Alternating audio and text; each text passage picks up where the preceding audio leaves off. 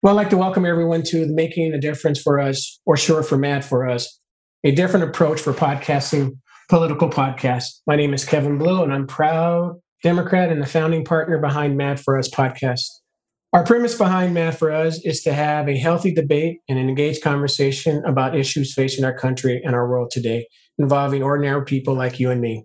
What I mean by ordinary people is a typical person who gets up in the morning and does a good day's work and respects the law of the land and asks the simple question, why? As a country, we have fallen away from the idea of working together to solve problems. Our goal is to bring back the mutual needed humility, empathy, and dignity in the discussion ranging from politics, civil rights, breaking news, etc.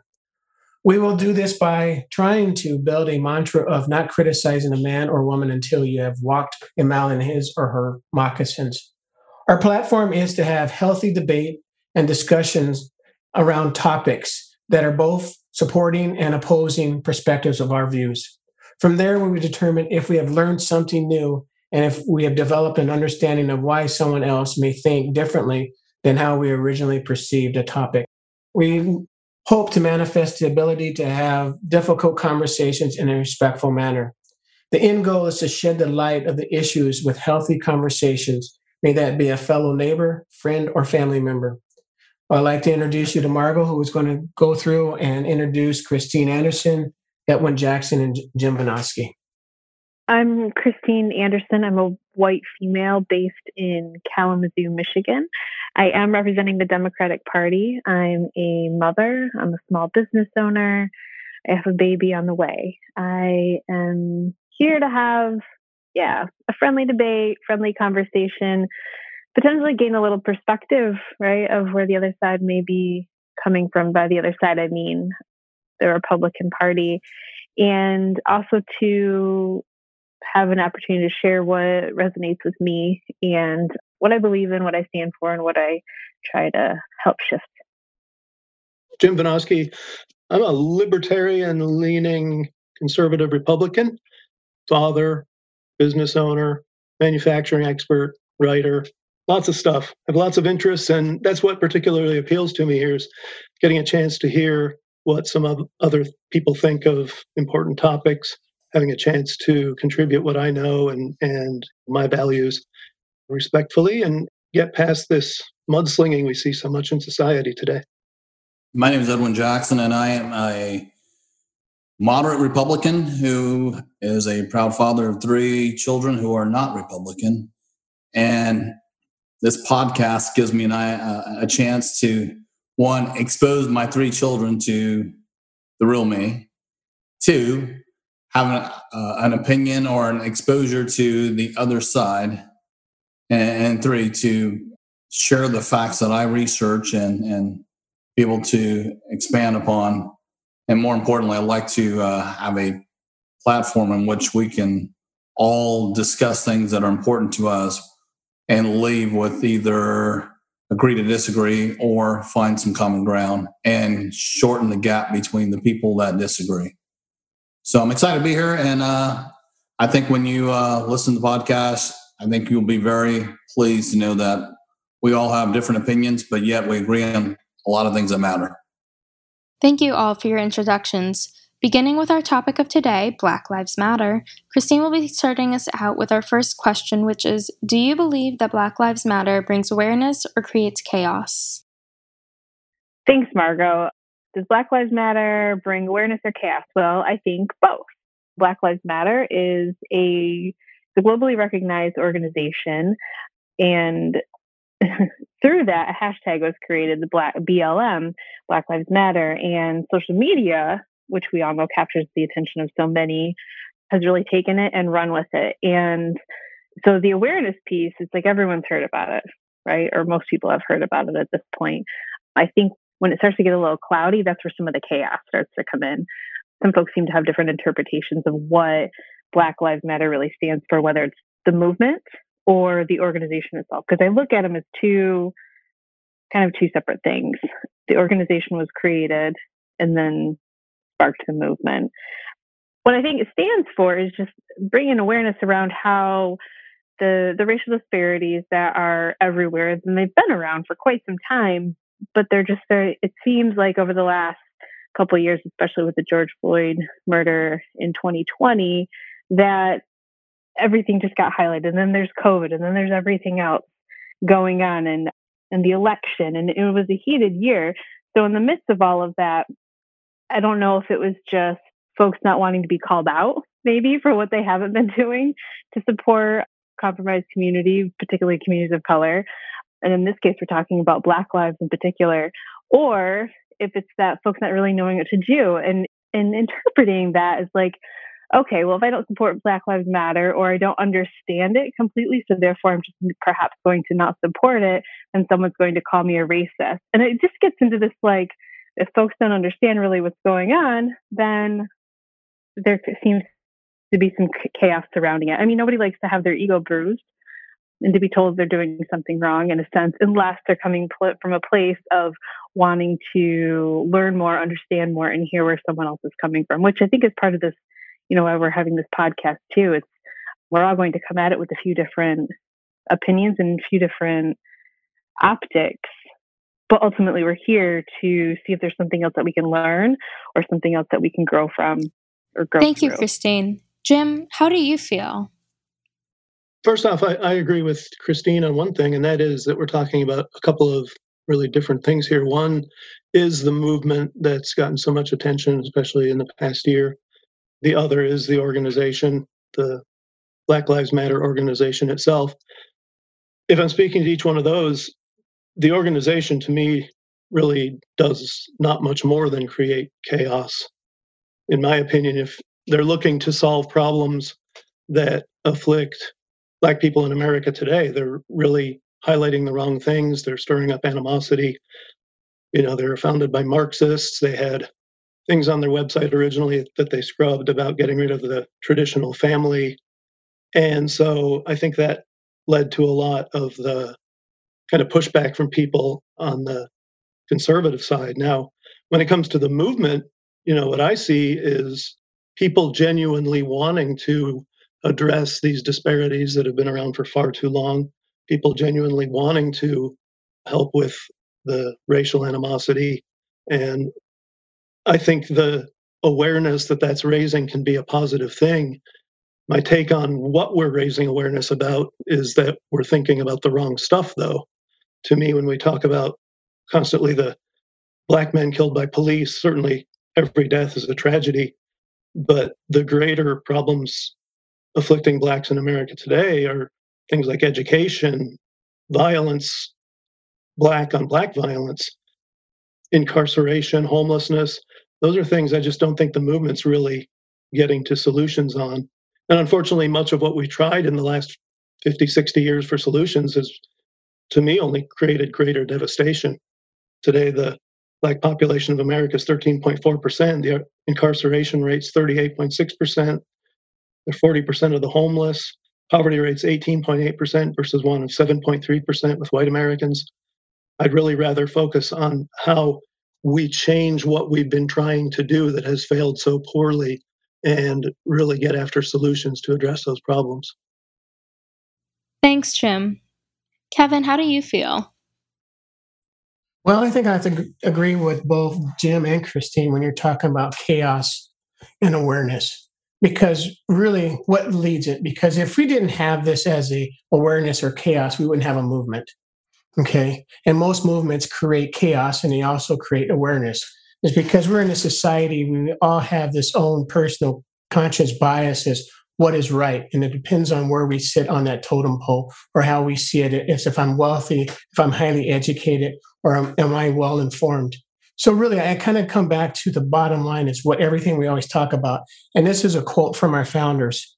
We, the people of the United States, are writing the Constitution to create a better country, establish justice, ensure peace, defend the country, cultivate general happiness, and guarantee freedom for ourselves and the future generations. So when you look at that, it's once again, it's how do you interpret that meaning? And it's very broad, but everyone has that piece of the pie. So if you really look back at it throughout, there's been so many social movements or all kinds of movements that influence American lives.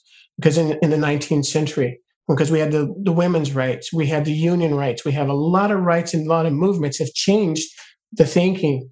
And as we look at this, but it always cultivates back to the Constitution about my freedom of speech, my freedom of arms, freedom of this, and freedom of that. But only some who actually takes advantage of that freedom and disparity. So as we look at this, I really believe and I support the Black Lives Matter like I support the 60s movement. But in the 60s, when Martin Luther King, he wasn't basically that loving person.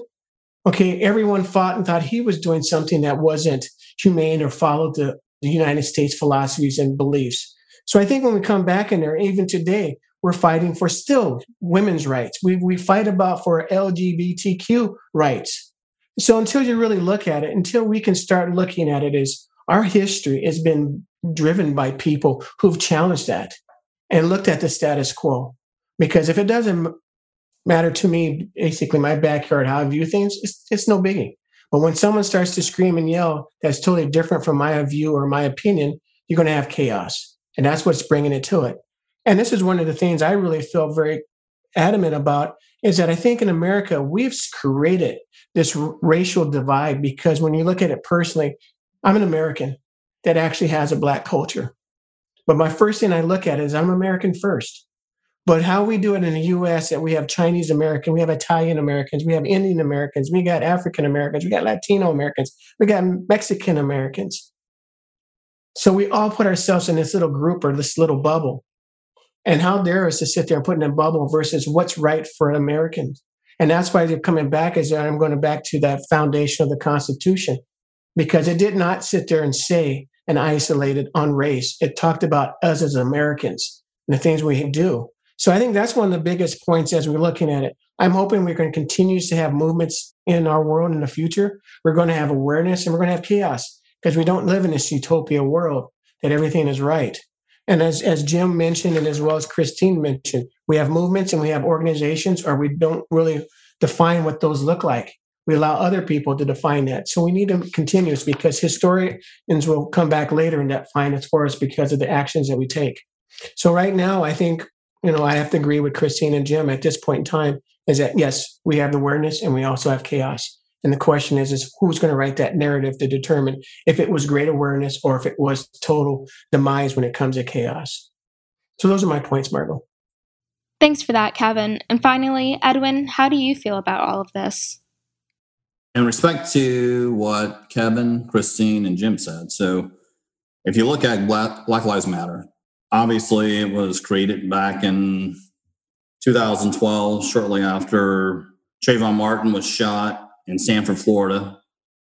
People that came up with it was Opal Tomeni, Alicia Garza, and Patrisse Cullors. All call themselves radical Black organizers. And so when you look at that and you think about it as radical Black organizers, you would think about organization. So it really was a hashtag, an organization, never really completely organized. And Kevin even mentioned it too. So you look at you've got this organization that sits in a bubble and they are protesting against injustice for Black people. Well, the reality is it's not a black or white issue. It's a right or wrong issue. So the reality is, should it be Black Lives Matter? All lives matters, because at the end of the day, really the issue is all about right or wrong. And when you look at Trayvon Martin, what you heard was an armed Black man gunned down by a security guard while visiting his dad, but you didn't hear that he was suspended from school for 10 days for having drug paraphernalia, and he may not look like an ideal citizen walking down the street and doesn't justify killing the guy. However, we hear partial stories and we don't hear the whole story.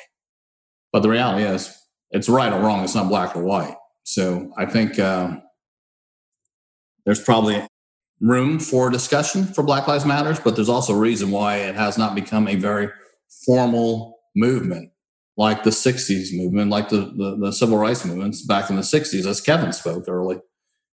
That was very driven for specific reasons, and that was equality and voting and using restrooms in public places and being able to sit at lunch counters and being able to ride on a bus and the seats that were available versus the seats that were in the back.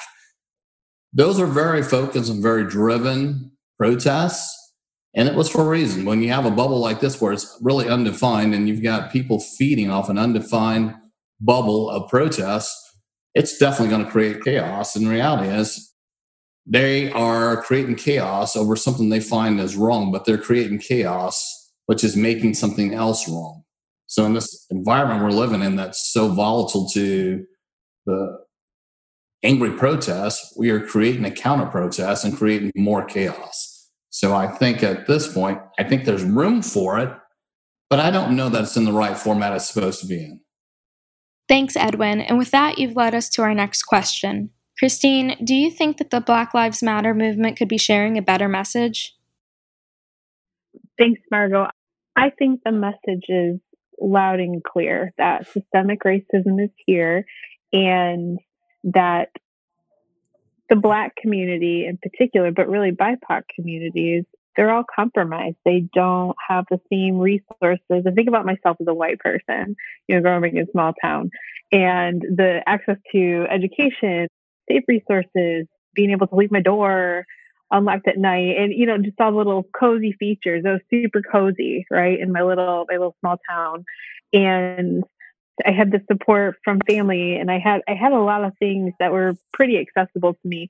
And I'm not saying that some of these communities some of these marginalized communities don't have access to that. However, things are stacked up against them. There are housing district lines. There are lack of job opportunities. And I think that this is what the organization is trying to share. This is what Black Lives Matter, the organization, the movement is trying to share. That is the message. How to get to those things, how to resolve it, how to reallocate funds from the police. I don't know about defund the police, because to me, I don't know if I just don't know where I am with that one. But I do totally believe about reallocating funds from the police department. There is a lot that they have access to and potential control and power over, that maybe this is where we bring in the social workers. This is where we bring in the counselors. This is where we bring in more of the community-based education resources, folks from the community, training those folks in those communities to serve the communities. I think about community-based doula programs, right? We talk about Black infant mortality. And in some of the Black communities around the country, they're starting to have, and here in Kalamazoo too, starting to have folks of color go through trainings that are financially accessible, led by other folks of color, and to help serve folks of color. And it's not then that it's exclusive. Like, the point isn't to be exclusive, that like only, say, Black folks can have access to these trainings. However, maybe there's some more scholarships, or maybe it's more financially feasible, or maybe there are childcare programs set up so that parents who have children at home and are trying to juggle parent and then maybe getting a different access to not a traditional school education, but maybe more of a trade or something outside of the scope of just a college education. So I think that it's important that we continue to support and back up programs in the community. And I think that's what the organization and the movement is really talking about. It's like, we are bringing a lot of awareness. There is some chaos coming, but here's our message and we're sticking to it. And how do you take the next steps? What are the next steps that we're supposed to take? Put our feet in motion. Well, you start with your own community. And I think about folks who are saying, oh, well, I didn't create these laws. There's this injustice out there, but I'm not the one who established it. No, but unless I'm doing something to shift it, to dismantle it, to make it all accessible for all, then I'm complicit. Then I'm being lazy. And then I'm resting comfortably in a system that was made to support me as a white person as opposed to another person of color. So do I think the message needs to change? No. Do I think we need to keep moving in our communities to find ways to change some of those things to support the message and continue to bring awareness around how some of these communities are compromised? Absolutely. Christine, you brought up educational resources as Jim did, so I do want to touch on that later. For now, Jim, do you think the Black Lives Matter movement could be sharing a better message? Yes, there is a better message. When I think of Black Lives Matter, I think their message is wrong in just about every single regard. Christine touched on the disparities. So she talked about poverty. Well, to create this message that somehow all white people have these privileges and all Black people are disadvantaged, that's simply false. a majority of those impoverished in America today are white. And so rather than creating these divisions, if we're going to talk about poverty, let's talk about everyone who's in poverty. Certainly it's worse in the Black community. And I think that goes to some of the actions we've taken as a country that, in my opinion, have been primarily driven by the other side of the aisle, Democrats. So, we talk about, Christine touched on violence, not being able to go to sleep with your door open at night. Well, Black Lives Matter is all about police killing Black men, but who kills most Black men? It's other Black men. And so there's a problem within the communities. Again, those problems aren't really in the countryside, they're in the cities. And who's run the cities for the last 50, 60, 70 years? It's been the Democrats. So that's what I meant when I was making my points earlier about going after where the problems really are and facing up to what's worked or not. And so I'm all for, and I think most of the people in this country are all for continuing to chip away at these disparities and to give a helping hand to marginalized communities. But you're not going to do it by creating divisions. You're not going to do it by not facing facts, and you're not going to do it by not jettisoning these failed policies.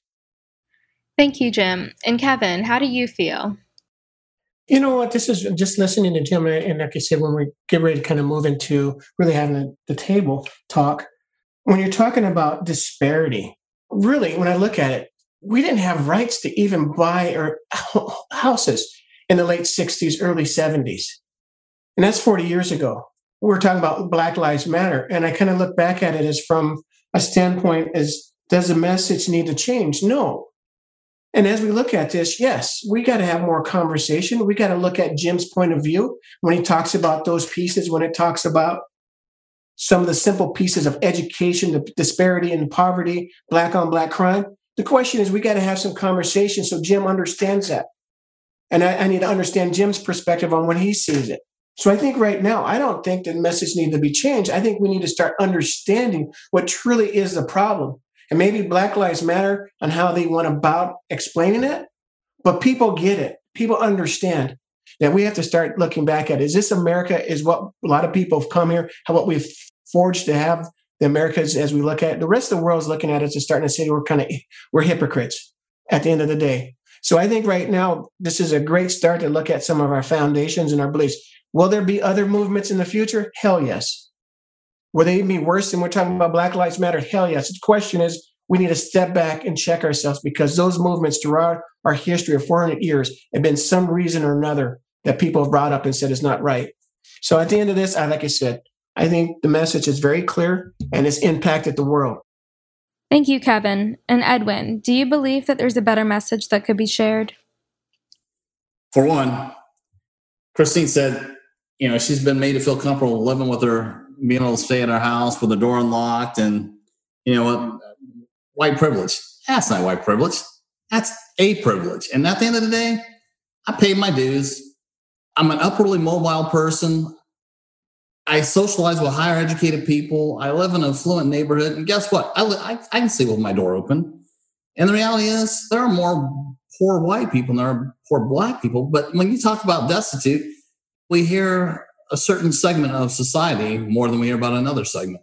And the reality is, okay, that's out there, but we all have the same opportunity that everybody has. Some people are disadvantaged just due to the social economical situations they're in, but there's a way out of that. And you know what? And there's people like us that can show people how to get out of those situations. But the reality is, there's people that live in those situations and choose not to get out of that situation. They create their own issues. So what message can we give? We can give lots of messages. So the message is, if that's where you want to be, that's where you will be. If that's not where you want to be, let's do something different than what you're doing today. Because at the end of the day, you keep doing the same stuff, you're going to get the same reaction, same response, same result.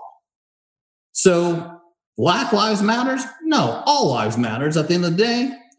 And I don't believe in special rights. I believe in equal rights. And that's what the Constitution is all about, equal rights. It's not about special rights for anybody. It's about all rights for everybody. So if you're wrong, you're wrong. If you're right, you're right. It's not black or white. It's wrong or right. So figure that out.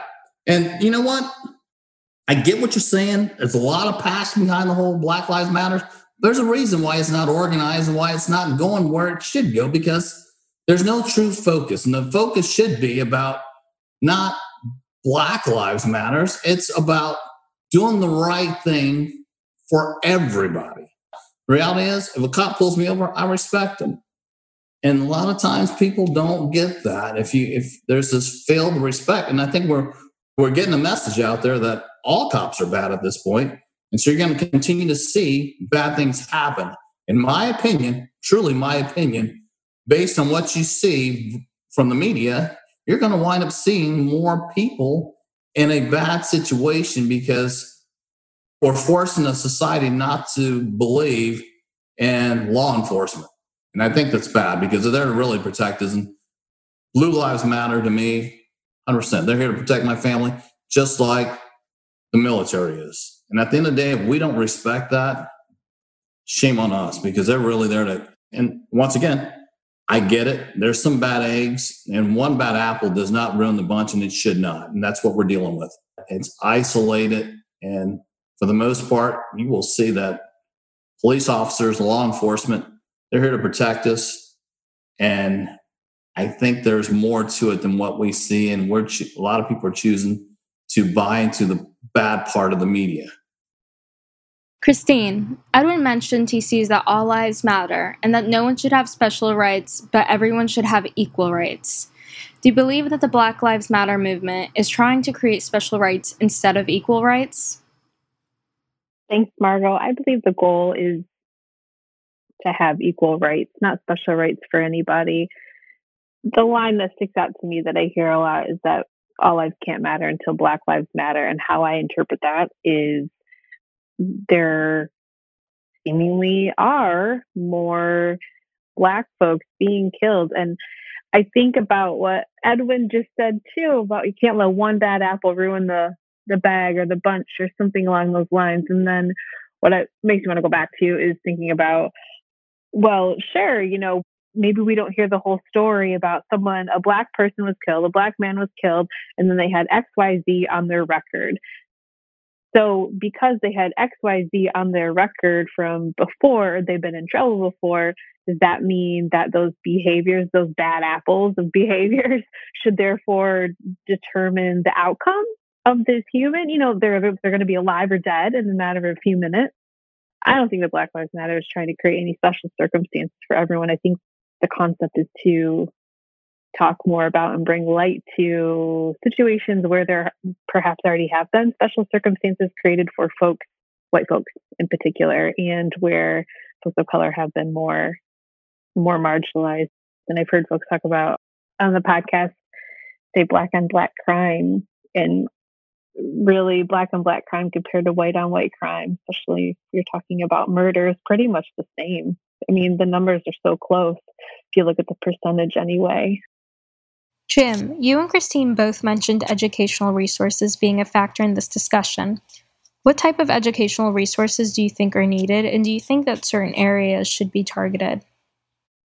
Well, I'm going to jump into that in a minute, but I do want to address one thing Christine said that kind of goes along with that, and that is the crime rates. She said that Black on Black and white on white were roughly the same. No, these are older numbers, but I don't think they've changed materially in the last 10 years. In 2011, 50% of murder victims were Black. And if you recall from my opening statement, the percentage of Blacks in America is 13.4%. The offenders in those murders, 52% were Black. Again, they're far, far out of line with the percentage of the population. And so they're not anywhere near comparable. And so that gets to some of these problems with policy and with, I wouldn't even say resources, I'd say approach. And I'm not going to argue that Blacks being higher on the poverty rate aren't going to be predominantly in areas that have fewer resources. That's certainly the case. But again, on a pure numbers basis, most of the poor in the country being white, really most of the people in deprived educational circumstances are going to be white as well. So I think it's important we look at the numbers on a realistic basis. When it comes to education, like I said, I don't think it's even resources. I think it's how we approach education. And if you read about how schools in the major cities are run, they're just nightmares.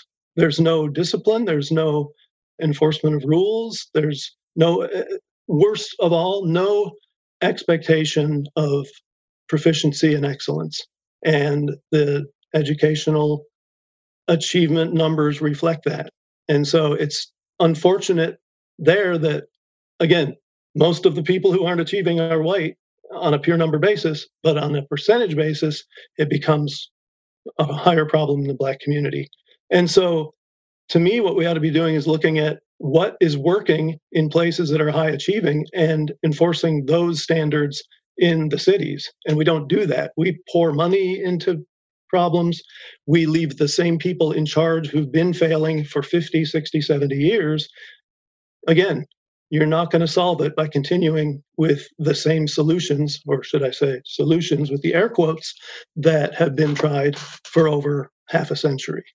Well, I kind of disagree with both of them because this is one of the things, and this is what's great about hearing it from two different perspectives, and especially two different races.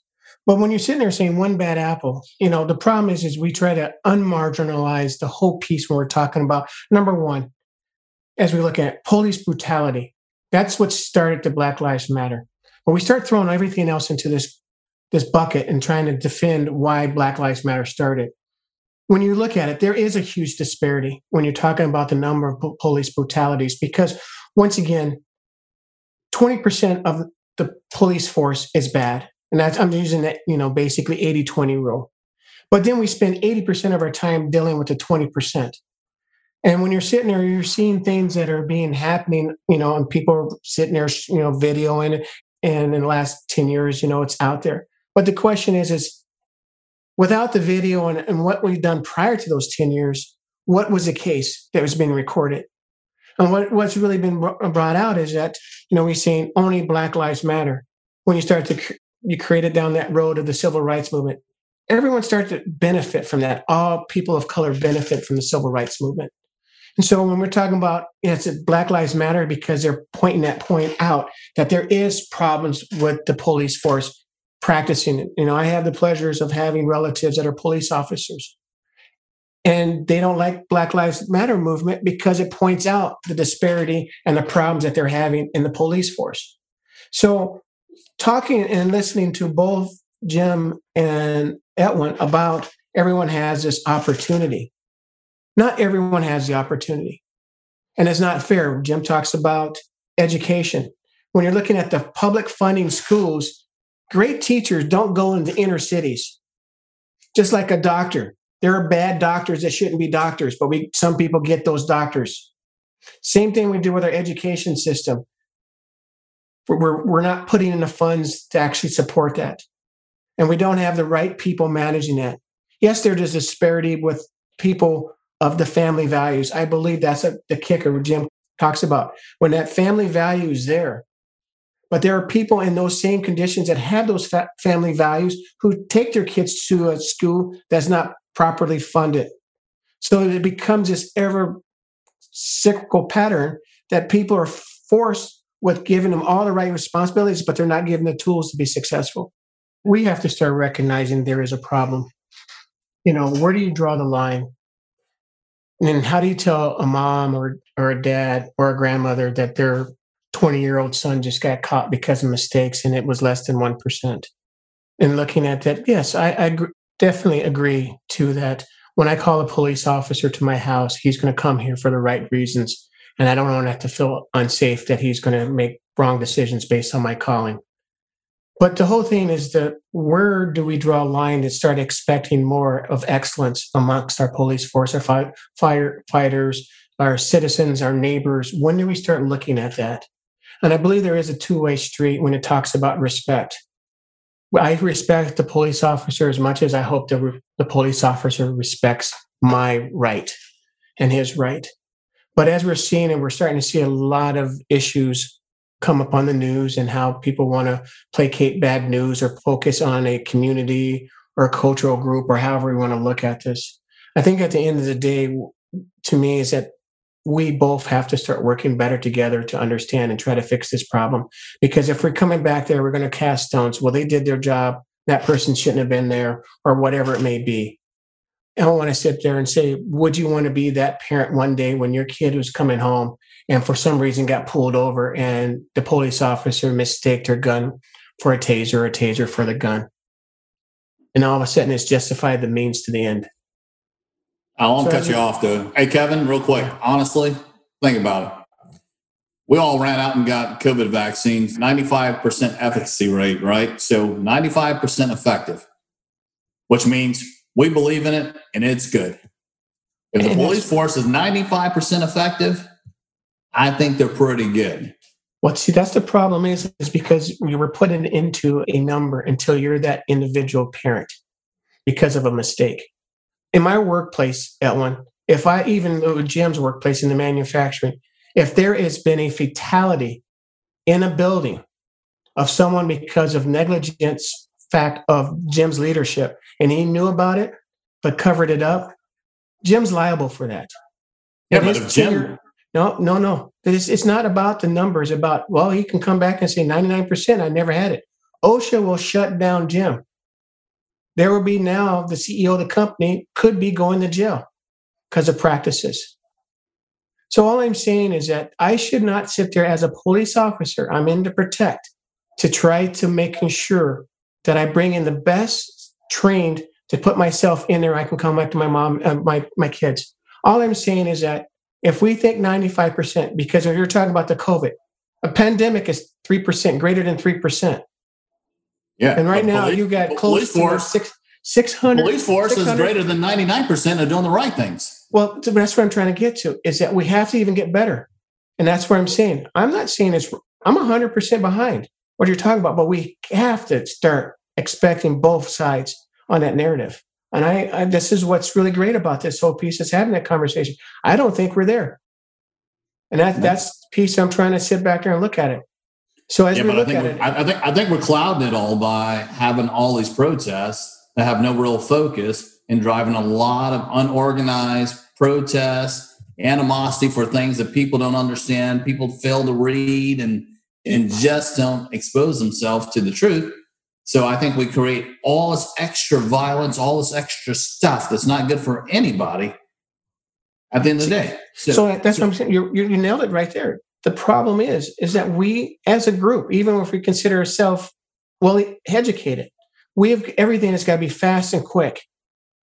And so as we're looking at this, or how my own conscious biases look at things, this is why we're trying to do this podcast, is that step back. Let's recalibrate where we sit, how we look at things. You're 100% right. But when we say there's sometimes it's not black or white, or right or wrong. It's got to be better than that. And if sit there and expect anything less is mediocrity. So as I'm looking at it, as when I'm going to work, I have a responsibility that I have to do. And I have to uphold that. Because I'm sitting in there and the margin of error as a police officer, that just makes it even more important.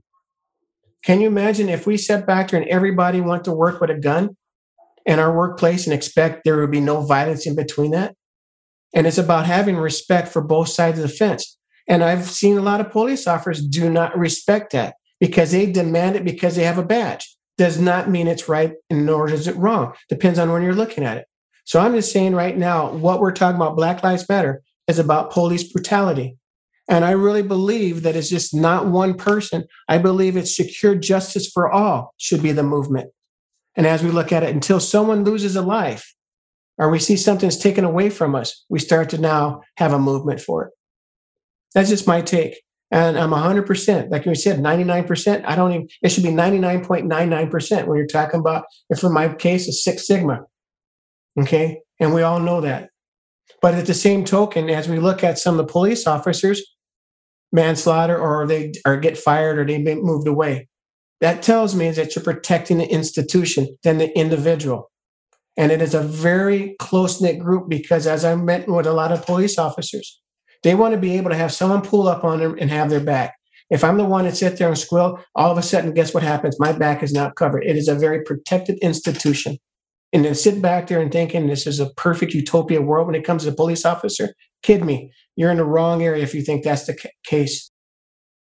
Thank you, Kevin and Edwin. I do want to go ahead and jump over to Christine and Jim to hear their thoughts. One of the big problems with what's happened over the past year is turning a lot of things into racial hatred rather than addressing what is the problem and where does it really lie. In the same regard, Kevin, you talk about police brutality. Man, I'm right there with you. I'm all for addressing the racial problems. What I'm not all for is this constant media and Democrat pursuit of outrage and hatred instead of getting after the problems. Again, addressing the police brutality thing, more whites are shot and killed by police than blacks. Now, I know blacks as a percent of the population are shot in a greater number relative to that than whites. But then if you look at, like I talked about earlier, black violent crime rates, they're actually over half. So that would be what would lead to police interactions. And so in my mind, you should expect more than half of police killings to be blacks, and they're just not. They haven't been in any recent years. But let's not make it a racial thing when it isn't. It is sometimes. I mean, there are still racial problems. There's no doubt about it. But let's stop with the racial hatred that we're creating when we say we're trying to solve these problems. That's not solving anything. The resources piece, I'm all for having that discussion. I hear you, Kevin. Let's find out what the problem is and fix it. We're not going to fix racism entirely, but what we're doing today is making it worse. It's making it a lot worse. I guess what I'm left sitting here with, I agree. Hate's going to breed hate. Fueling everything on hate is not going to get us anywhere. It doesn't sound like we're in denial as a group about systemic racism being a thing. We're also not in denial that poverty shows up in a variety of races in this country too, in a variety of regions in this country. But then bringing it back to this police brutality piece is I think what we are here to talk about. Black Lives Matter, and we keep circling back to it, to police brutality. And I'm going to touch on what I mentioned earlier, is that the police as an institution, they're overloaded. The expectations that they have, or what they have access to, really, they're expected to be a social worker, or here in Kalamazoo, like they're a firefighter, they're a police officer, there are a few other things. And I think it's important to have a lot of trainings, and I'm not necessarily offering someone an out, but there is something within the institution that totally needs to shift. And how do we employ social workers and other folks to come in and be mediators? How do we designate the 911 calls that are a true emergency, or is it just the nosy neighbor who's bored? I don't know. I don't really have those answers. But I think when we're in a place where we can have a discussion like this, in some ways it feels awesome, because they're like, yeah, we're talking about it. But in some ways it feels really stagnant. It's like, well, I don't know how to put one foot in front of the other. I really don't. And then it also goes to, well, Christine, don't get ahead of yourself and think that it's all going to get fixed overnight. And I think that showing up and having discussions like this with other folks is how we're going to figure out how to put one foot in front of the other. How someday, wow, police brutality, maybe it won't be such a hot topic. We are ultimately here because, not to be too cheesy, we're just trying to throw it back to the title of the podcast, right? And make a difference for us. We're trying to do something, and we're all feeling stuck. And not to speak for everyone, but it's like we're stuck. We're not happy with what's going on. There's a lot of hate going on, and none of us think that that's the solution. And maybe this is our version of community, starting with community, starting to take those baby steps together. Thank you all so much for sharing this space today. Well, I think there's one thing we can all agree on. That's police brutality is wrong. A lot of what we see in the news is wrong. We all learn that we can't always agree upon the things that we find to be the reason why they are wrong. But at the end of the day, I think all of us, including our producer Margot, believes police brutality is wrong, and what we see in the news, what's going on in the most recent times of our lives, that we see on TV and what we see in the media, whatever electronic media you read or watch, is wrong. But the reality is we've got to figure out how do we change that. And I think that's provide more exposure. And I think this is one of the reasons of the podcast is provide more exposure and become a think tank for people that are wondering how do we fix this. And I don't think it's the right way of fixing it. I think there's probably a multitude of ways of fixing it. And it's probably a multifaceted solution to this whole thing. I think you look at us, we're 5 people, but the 5 people becomes 500, 5,000, 500,000. And I think as we look at that and we look in our communities, we can all contribute in a way that we think can help fix it. So again, as Christine said, I appreciate everybody's perspective. And I think at the end of the day, when you look at that short distance between a moderate Democrat and a moderate Republican, that distance shortens tonight. But we agree that on the things that we believe that are wrong. Yeah, like I said, I think my last closing statement is that we are so much better than what we're showing today. And I think that's where I'm looking at, as you're talking about being a proud American, what does that mean? And I think we've become lazy Americans in the sense of really getting into what some of the problems are and focusing.